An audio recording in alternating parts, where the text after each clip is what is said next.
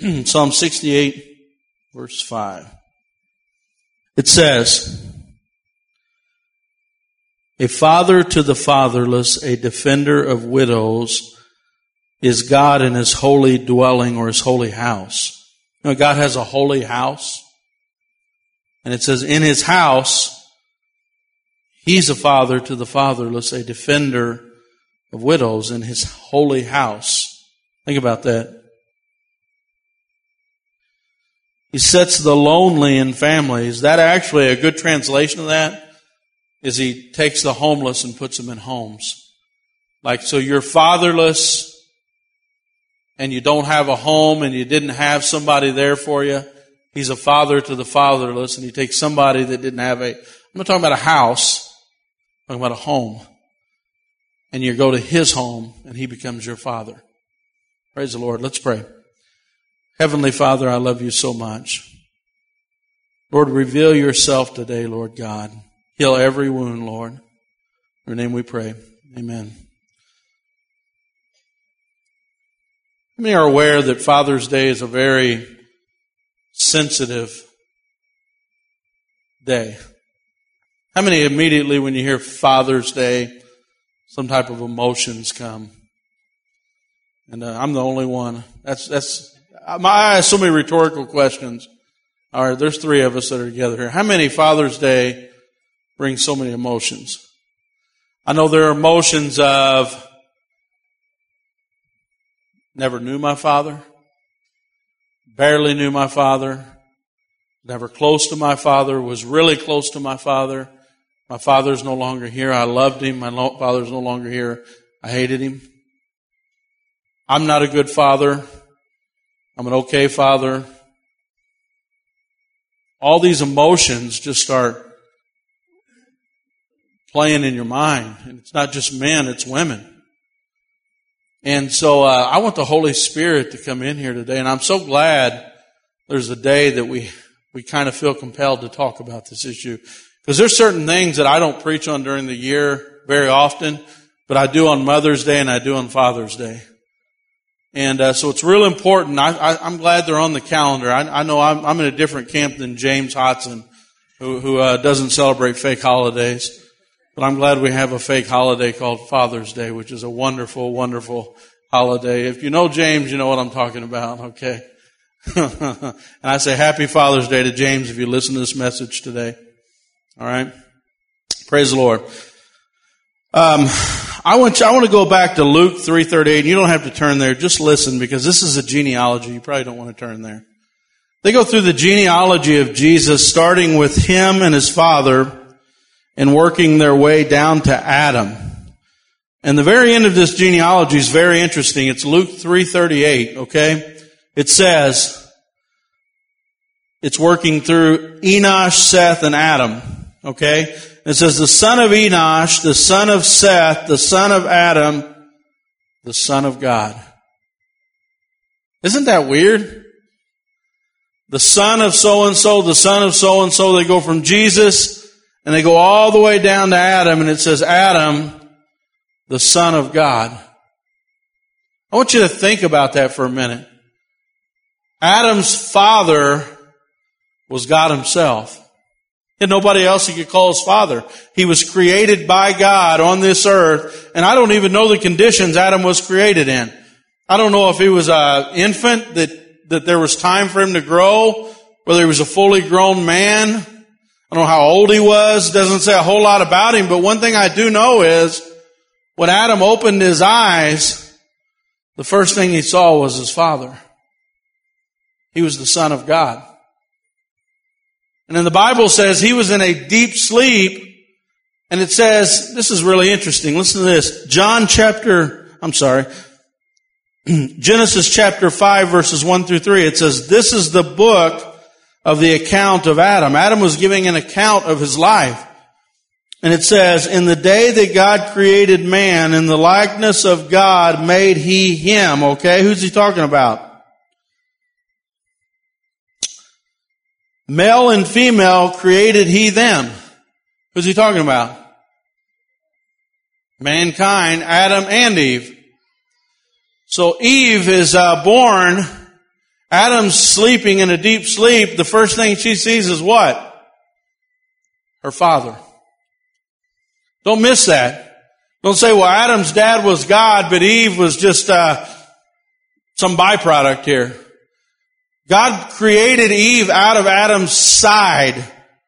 God intended Eve to be with Adam to fulfill in their child what God was going to be for them. In fact, if you don't have both, it really is difficult without both Adam and Eve to be the type of parents that God wanted for that child. God made it so important that His image be placed on Adam and Eve and passed on to their children that you really need both. That's why they were created out of one. Listen to this. See the oneness here in this scripture. The book of the generations of Adam in the day that God created man. Some of your versions say created Adam. In the likeness of God He made them. Made He him. Male and female created He them and blessed them and called their name Adam. You see that? Called their name Adam. Some of you say mankind there. Is that right? Called their name Adam. In the day that they were created. Plural again. Adam lived 130 years and begat a son in God's likeness. No. Careful now, you got to follow along.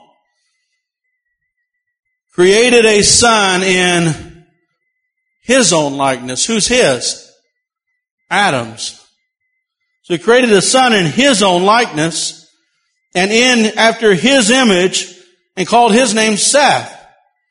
You see that Adam was created in God's image, and then he had a son that was made after Dad's image. Anybody ever taken a photocopy of a photocopy of a photocopy? What do you get by the time you get to the last photocopy? It's different than the beginning image, right? Not nearly as clear.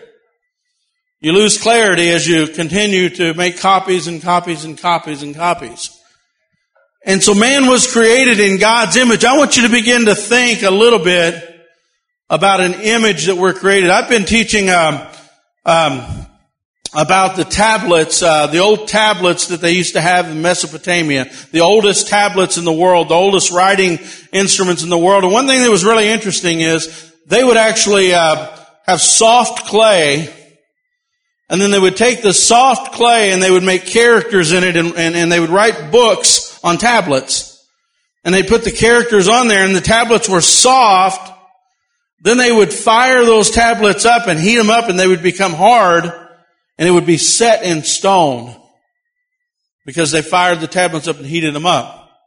Then they would take that tablet, flip it over, attach it to another soft clay tablet, and make a print of it. That was their printing press. Okay? This is what's happening in the garden. Every child that comes into this world is like a soft clay tablet. And they're impressionable. And God put His impression on Adam's heart, a beautiful impression of who he was. Adam was to take that impression as good as possible and put that impression on his sons and daughters. And that's what God wants me to speak about today, not about fathers. I want to talk about the impression that was put on us all through our life by the influences that we grew up under. Everybody in here is affected by it. And this isn't about dad so much today. This is about you. Whether you're a son or whether you're a daughter, do you know that an impression was put on your heart when you were soft clay? I was away with my little girls this weekend. My boys were playing basketball, so my little girl stayed in the hotel, and I just was thinking at one time, looking at how beautiful they were. We were walking through the parking lot, and we were holding hands and swinging hands and just walking through the parking lot. You can imagine that, right? An ogre and two little girls, beautiful girls. And I was just thinking to myself, man, this is the best. There's nothing better than this. Sat in the hotel, and we had a big bucket of popcorn and just ate popcorn and watched TV, and just the greatest thing in the world. And sometimes we forget how soft our clay was when we were little kids. and how hard it is. Here's the thing. No father or mother is perfect. Can we all admit that? Can we all get that out in the open before we start here? Because I don't want any feelings of guilt. I don't want people to listen to what I'm saying and saying, I'm not a good father, I'm not a good mother, or I'm not this or that. Let's just say that we're not a perfect image of God. What God stamped on Adam's heart was perfect. What Adam left in the garden is so profound that I don't think we understand it. His father was with him in the garden. He walked with him in the cool of the day every day. They had a relationship that was very close. His dad provided everything for him. He never had to want anything. God created an entire universe just for Adam and Eve in that garden. And the first thing they seen when they were born was their father that loved them and cared about them. So think about this. When Adam left God in the garden, he didn't just sin against God, sin against his father. Adam didn't just lose a relationship with God, he lost a relationship with his father. This is what's called the father wound. You know, there's a father wound in psychiatry.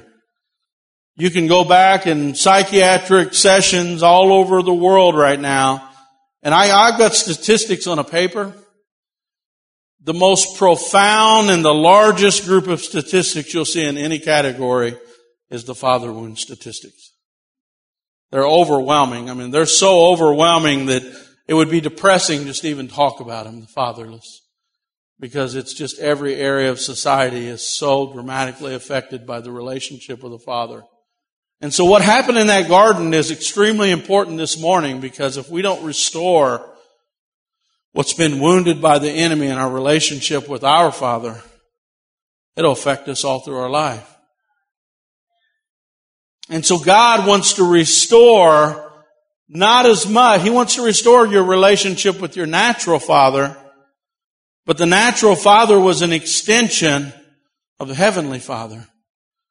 That relationship, if we can restore that relationship, every other relationship will be restored in your life. But God's got to heal the father wound. The father wound. You say, well, how can I be wounded when God's right there? We turned our back on our father. That's why the wound is there. When Adam turned his back on his father, he opened himself up to another father. How many know that? How many know that destruction came to this world? Every sin, every crime, every evil in this world came because he turned his back on his father. And his father was so angry with him. Do you think he was really angry with Adam? When Adam committed that first sin, God immediately came down and said, I want you to know that I'm going to restore the relationship with me and you, and I'm going to give my own life because it's the most I can give to you to show you how much I love you. And the father came down, and immediately, the very first sin, the very first rupture in that relationship with his father, he said, I'm going to tell you now, I will die for you because it's the only gift I can give you to show you how much I love you. Trying to restore a father and a son relationship, a father and a daughter relationship. Don't miss Eve on this. Can I tell you something just from the bottom of my heart? One of the great sins from the garden is the battle between men and women. The desire for women to be over a man and the desire for a man to be over the woman. You know, there's a role for each person that we have to fulfill, and I can't fulfill my role as a man and a father unless my wife supports me in that. She can't fulfill her role as a woman unless you support her in that. We're equal heirs in Christ. And one of the destructive things of the enemy is to break a separation between mom and dad, because if that happens, we can't fulfill our role to be an impression of God in that child's life if we're not together on that. And everything that I do as a dad, everything she does as a mom, everything a single mom or a single dad does is to point that child to Christ. And if you can point them to their Father, they don't need me anymore. I love to be there. I love to be a part of their life, but I'm not necessary if they know the real Father. If they know their Father in heaven, I've done my job as a dad. I've got a very sincere role to tell them who Jesus Christ is, who the Father in heaven is to them. And there's a soft clay there. And sometimes we look, and as I look at these statistics, sometimes we look at fathers and we see the sins of the father. And we see things that cause damage to kids. But sometimes we overlook the impression of righteousness that a father can put on a child. You know, if a father does the wrong things, they can send them into a sinful life. They can launch them into that life. But if he does righteousness, he can put an impression on them that's even deeper than sin.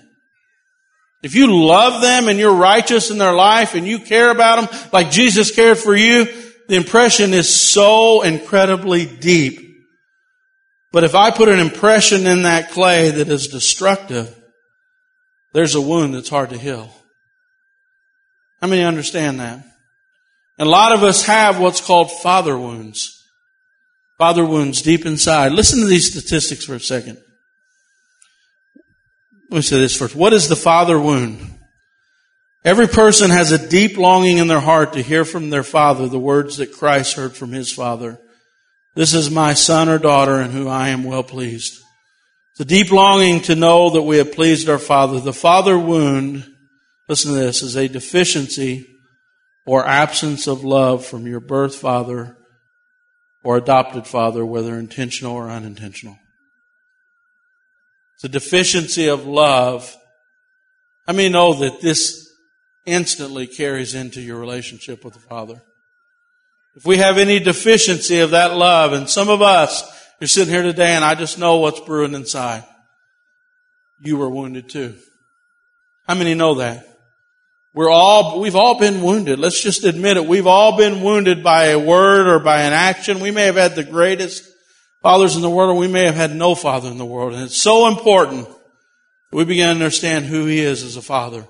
Because if He doesn't, we can't find healing in our heart for this wound.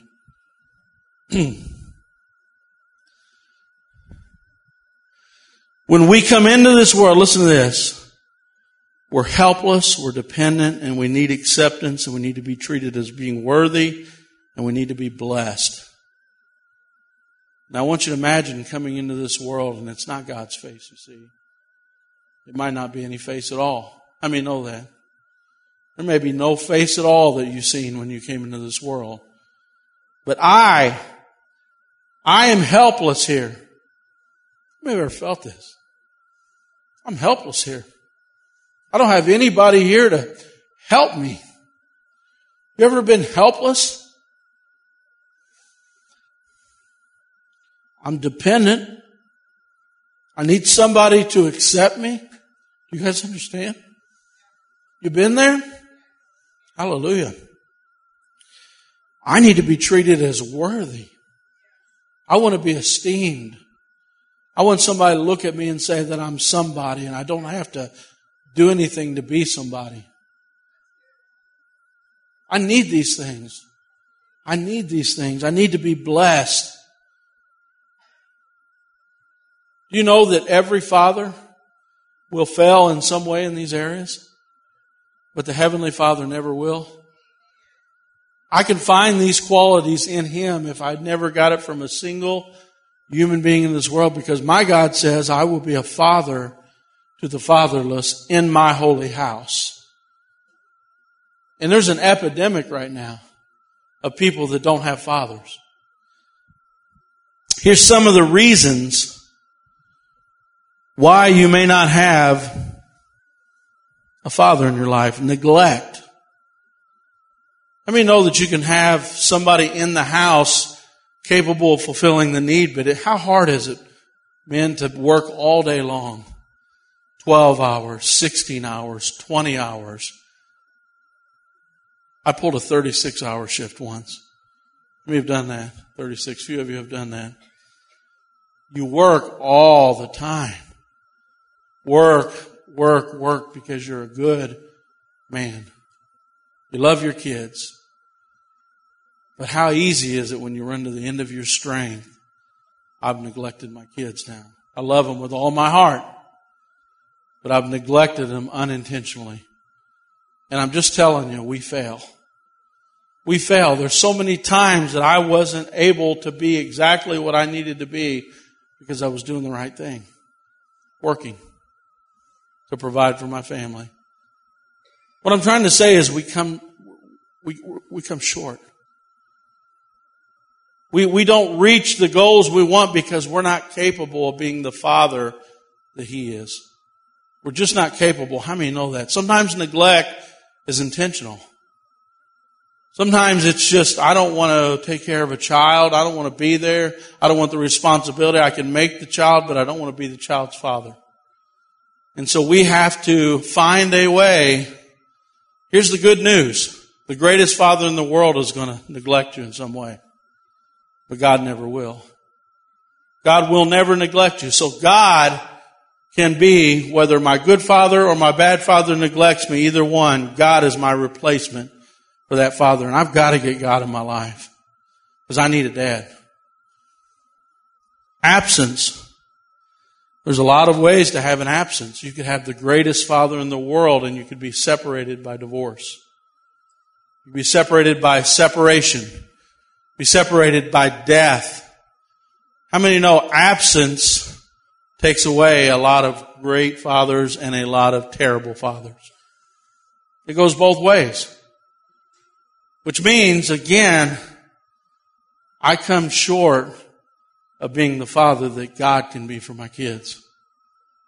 I mean, no, it's critical that I teach my kids. I put an impression on their heart of having God as the father of their life, not me. I want to be their father. I love being their father. But I'm going to come short here because I can't guarantee that I'll always be around. I can't guarantee that you'll always be around. But I can guarantee you that God will always be around in your life. Because my Bible says that He's a father to the fatherless in His holy house. He will give a home to those that don't have a home in His holy house. Boy, that blows my mind. How many have experienced that? I'm the only one. Man, I'm blessed. So blessed. Anybody else experience that? Praise God. Hallelujah. Abuse. We know that a lot of kids were helpless, dependent, needing acceptance, treating them as worthy, blessed, and they're experiencing abuse. Hold on, I'm not talking about the bad abuse yet. I'm talking about good fathers. How many have ever been in a situation where you want the best for your kids? And you know the best is getting good grades. How many know the best parents can put pressure on you to get good grades? And it can seem like to that kid, that impression on that clay can seem like you care more about the grades than you do about me. Good parents, really, really, really good parents, because they love them so much, they know that they need to do well in school. And that child, that impression is so soft. All they hear is the harsh words. They hear the criticism because you're trying to get the best out of them. I got a message this weekend from my son's coaches. My son, both boys, in the coach center, and he just said, your kids did this, your kids did that, your kids did this. And I know for a fact that I've got to do my best to help them because they want to be the best that they can be. But I told him, I said, man, I'm so happy that they're doing well. But I don't want those two, looking at me, any of my kids that are here, I don't want them to ever think that an accomplishment or what they do is why I love them. We have to make sure our kids know that if you do nothing as far as accomplishments, I love you. I love you no matter what you do. You could do nothing in this world, and this guy right here is going to love you. And even though we push him to get good grades, Even though we push them to get an education, although we push them to get a good job, we push them to do things because we love them, we can never let that impression say, works are why I love you. Period. But the best parents in the world do that. How many agree? Now the worst in this area, there are kids that are sexually abused. There are kids that are verbally made to feel like they're nothing. They hear words on a daily basis. You're nobody. You're a loser. You're never going to amount to anything. All the aggression that mom and dad ever had in their life is being poured out on that little piece of clay. Do you feel the pain? Do you know what it's like? I know you do. I know you. It's in there. It's the wounds.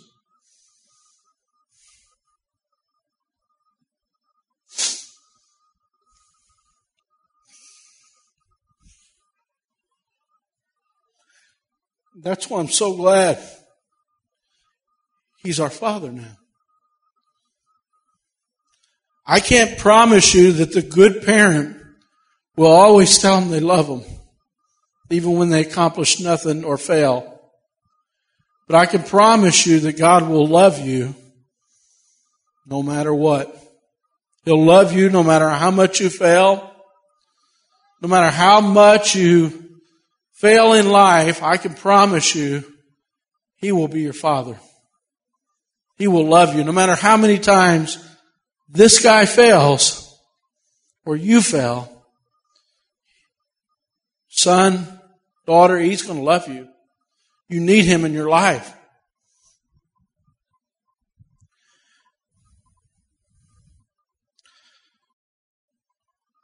Control or oppressive domination. That's what I was just talking about. I mean, know that a lot of people can't serve God. You know why? Because they're not doing enough for Him. Where do you think they got that? Something in that clay has a deep impression in it that says, I must do this to please my daddy. I must do this to please my mom. And the clay that was once soft hardened into a mold. You guys, have you ever seen that?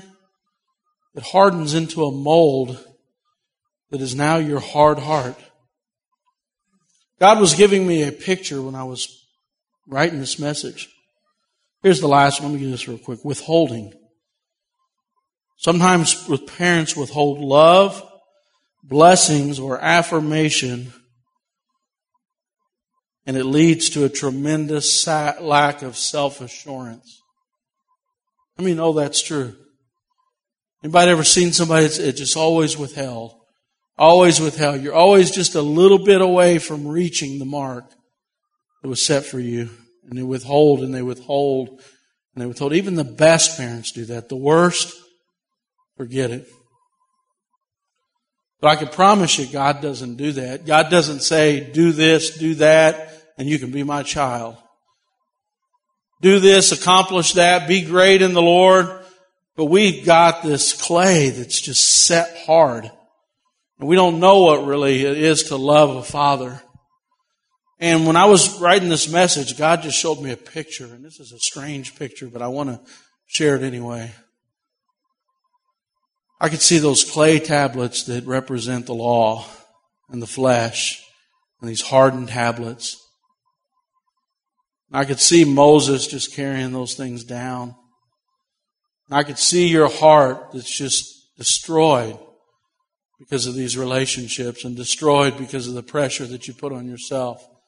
I could see Moses taking these stones and just shattering them.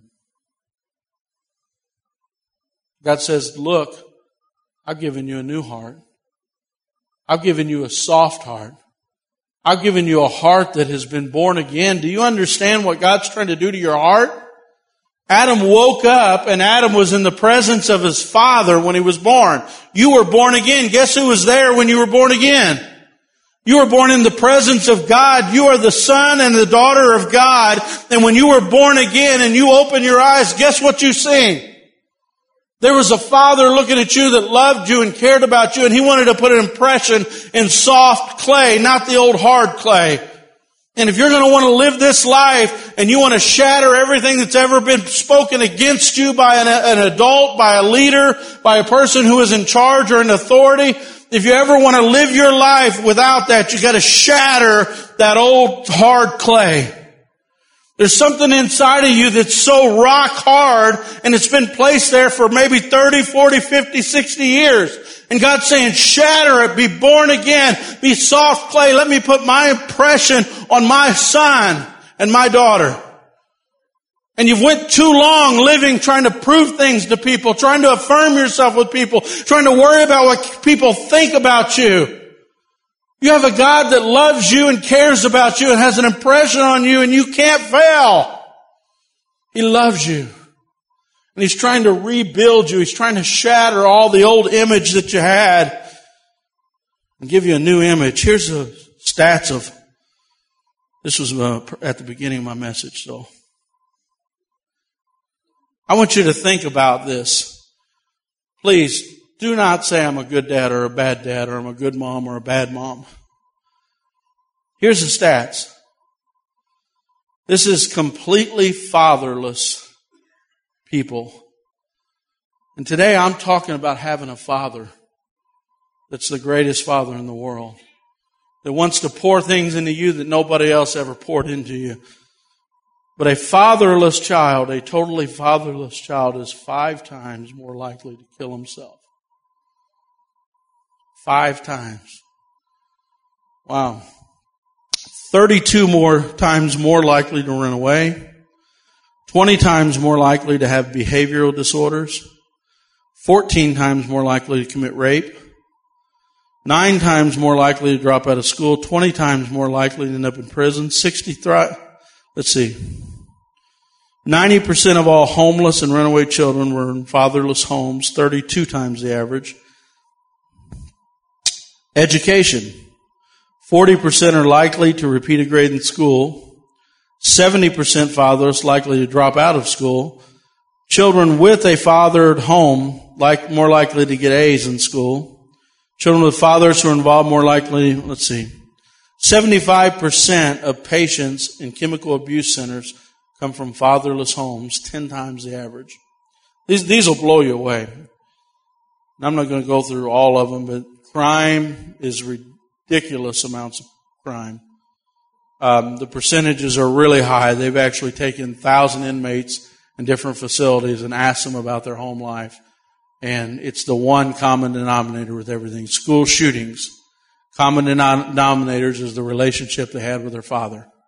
It's like the closest link to almost anything. And I can go through almost every area, and what I'm saying here is, listen to me very carefully. In a group like this, I cannot control whether you had a father or not. I can't, I'll look around this room and some of you would be shocked. There are people here that are the godliest people that I've ever known, and they didn't have a father. They didn't have anybody there for them. We could sit here all day and make excuses because of the way that we've lived our life according to the way that we were raised. And we can't do that. We can't allow ourselves to go down that road and say, well, I had a hard upbringing, I had a hard life, I didn't have a relationship with my father, and what God is saying is, I'm right here. I'm right here, and in my house, I am a father to the fatherless, and I'll give a home to those that don't have a home. And God's saying, let me be your father, let me father you, let me put my impression in your life. Look up and be born again and see me. I want to father you. And He's calling out to us today. Listen to this. Here's a real interesting, in fact, I almost forgot to read. Listen to this. This is just one little microcosm of this not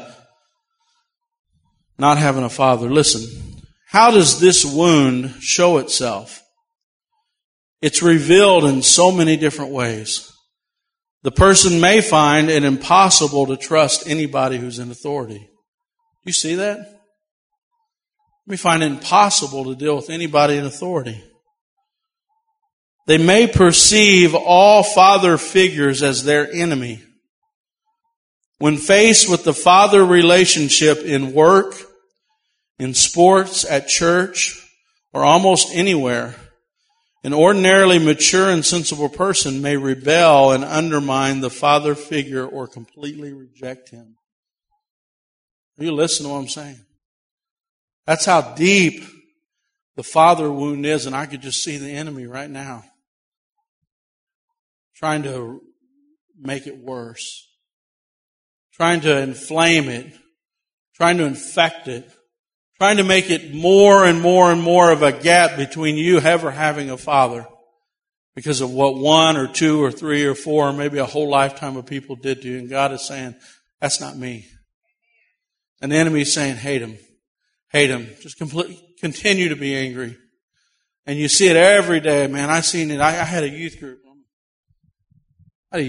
And the youth group was known, and Laura will back me up here, the youth group was known, they had guards that had off-duty police officers to watch the youth group because there was so much, drugs and fighting and fist fights and this and that. And even around the state, people would come in and they'd say, man, that's the worst youth group in the world. And so anyway, they came in and they said, hey, we think we can send you down there and take care of this problem. We think that you've got the right personality.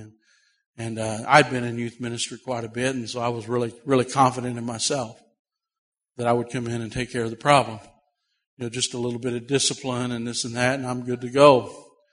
And so I went down there, and just as confident as I could be, but all week I could not even, I was troubled all week. And it's not like me. If you know me, I could roll out of bed and preach a sermon. Literally, I could do. But God wouldn't speak to me. God literally not only would not speak to me, He made me confused. And I was so confused I couldn't even hardly talk. And so I walked in front of this group and I just said, hey, I'm sorry. I said, I prayed all week and God will not speak to me. God literally would not speak to me. Wouldn't talk to me, would confuse my mind. And so they said, well, what are we going to do? And I said, well, if anybody needs prayer, we'll pray. I said, but I don't have a message. I said, God won't talk to me. So they all laughed and they had a real big time and thought that was the funniest thing in the world. And I was miserable. I'm just being honest. I don't know what I could have done. I couldn't even fake it, honestly. I pulled out old sermons and said, maybe I'll preach that. And I thought, I can't even do that. It just was really weird. So I came in the next week. I prayed all week, much harder than the previous week. Came back in and same thing. I'm a new youth pastor, and that church, you don't do this kind of thing, do you? You don't do that kind of thing at that church. And so I came in the second week. I couldn't speak again. I was confused all week. God wouldn't speak to me. And man, I was just at wit's end. I came in again and the group grew. They actually grew from like 23 to like 35. And this group at one time been, 100.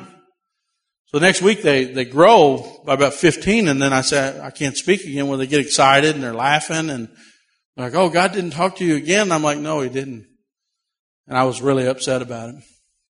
And so the third week came. Here's your new youth pastors going to come down here and discipline and get everybody in order. Third week, God still wouldn't speak to me. Confusion. I didn't know what was happening. I got upset. I went to the prayer room and I said, guys, I'm sorry. I'm going to resign. I'm just going to resign. I don't know what's going on with me. I don't understand. And one of the women was there and she said, it's really weird. I've been reading a book called The Spirit of Intimidation. And in that book, John Bevere goes to a church, and for 3 straight nights of revival, he can't speak. Spirit of confusion, everything that I was doing. And so then immediately I just locked myself in all week, and I was saying, God, what is it?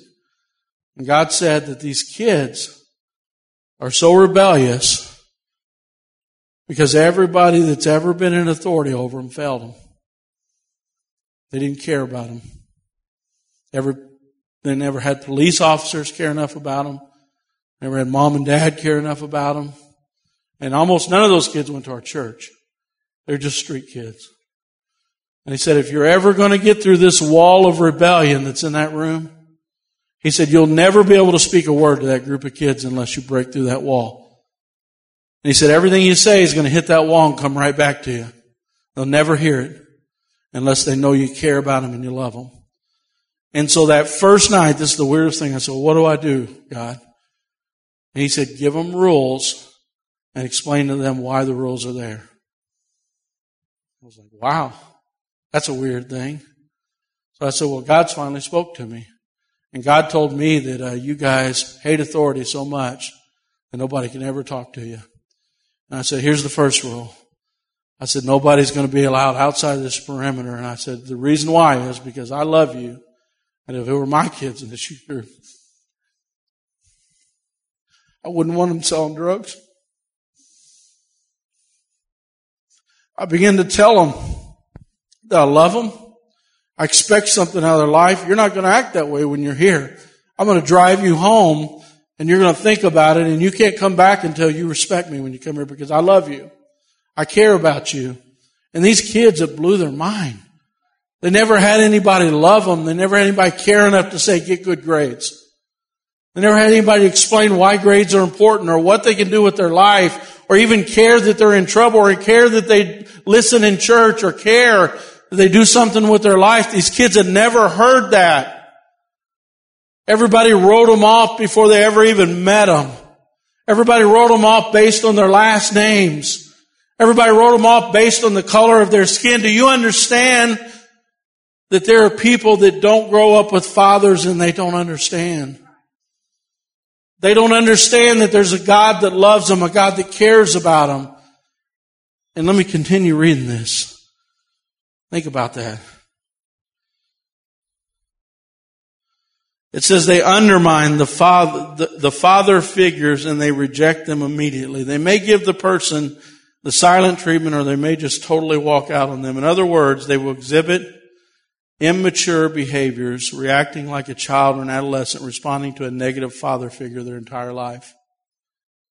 No authority will ever they accept, including God.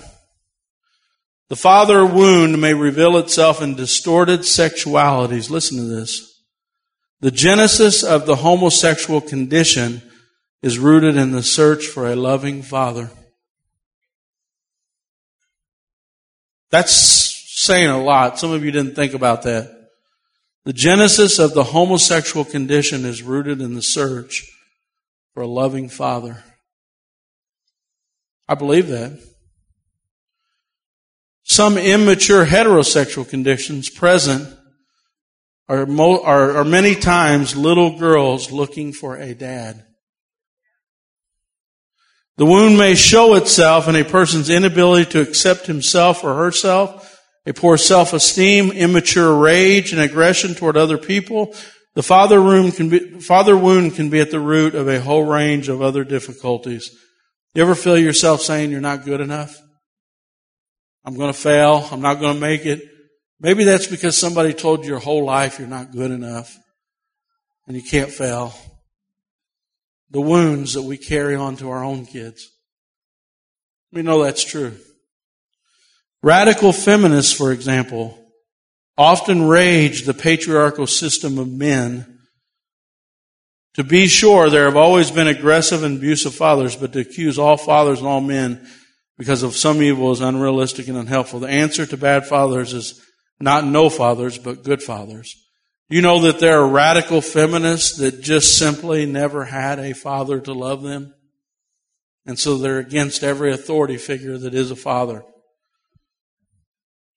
Oh, praise God. So how do we heal the father wound?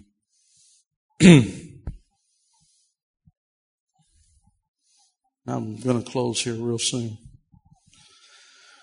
Jeremiah 6:14 says, you can't heal a wound by saying it's not there. Jeremiah says you can't heal a wound by saying it's not there. I'm just asking you today to search your heart. Search your heart and see if it's there somewhere. Is there something in there that's a wound and you just refuse to say it? And sometimes we treat other people. Anybody ever thought to yourself, man, my life's hard. My life's always been hard. It's been hard since I was a kid. And that failure just jumps right in there. And that wound, the enemy just starts festering, and festering. It's because you've been wounded. And God is the healer of wounds. Listen to this. Oh, where did I put it at?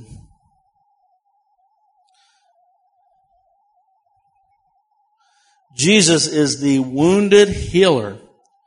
He was tempted by Satan so he would know our temptations. He experienced suffering to know our suffering. He was rejected, mocked, and beaten and crucified. He fully understands our pain and is our wounded healer. 1 Peter 2:24 says, by His wounds we were healed. In fact, if you look at that word, by His wounds in the Old Testament, we were healed. And then you cross-reference that to the Greek word sozo. You know that's emotional, physical, mental healing that God is providing for us. So how do we begin the healing process?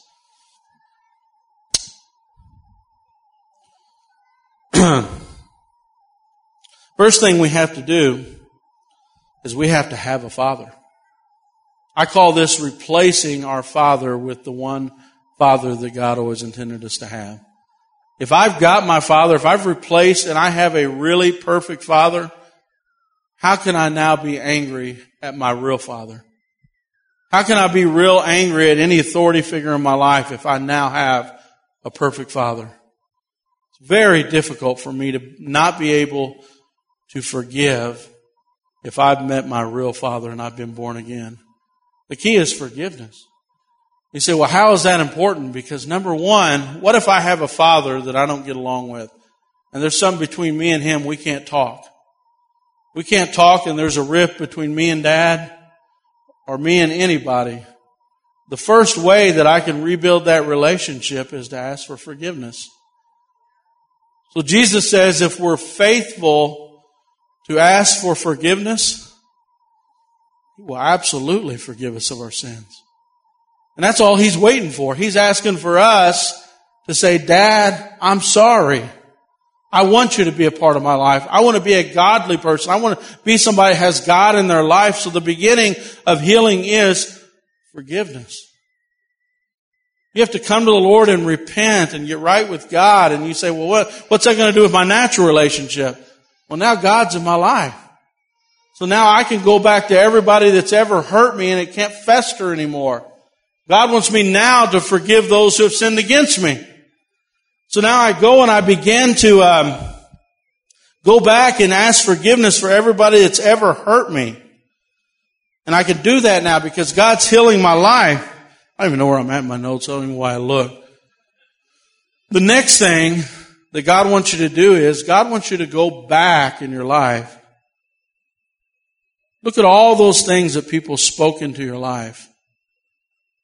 Those wounds. If you've got wounds in your life, every time an authority figure, how many have ever had a coach or a teacher or a principal or a parent or a youth leader, somebody has said something that just left a scar inside of you? Maybe it was a wife or a child or a parent. Or it's really important that as God begins to heal us, it's really important to go back at what was said and let God begin to speak over that situation. Like when they said you were nobody, take that to the Lord. Every wound that you've ever had, take it to your Father and see what He says about it. Take it back to Him and let Him speak tenderly over you. A lot of my times of prayer, a lot of my healing in prayer is just doing that. Just saying, God, this is what they say about me. What do you think? God, this is what they think about me. What do you think? God, this is how I feel about myself. What do you think? And God wants you to begin to have a dialogue with Him where He can speak healing over you. Where He can begin to heal every single wound in your life. And God wants to begin to do that in your life. If you'd stand on your feet with me today. Worship team. Praise the Lord. Hallelujah. Heavenly Father, right now, we come before you, Lord, and I just pray over these hearts, Lord God. I know this is heavy. I know that it's a lot of really tough things to open up on a Sunday morning, Lord, but I just pray right now your anointing over every heart, Lord God. Even right now, Lord, I pray healing over every wound, Lord. Lord, I pray that during this time, Lord, this few minutes that we worship you, Lord, that you would be like a healing oil over your sons and your daughters, Lord.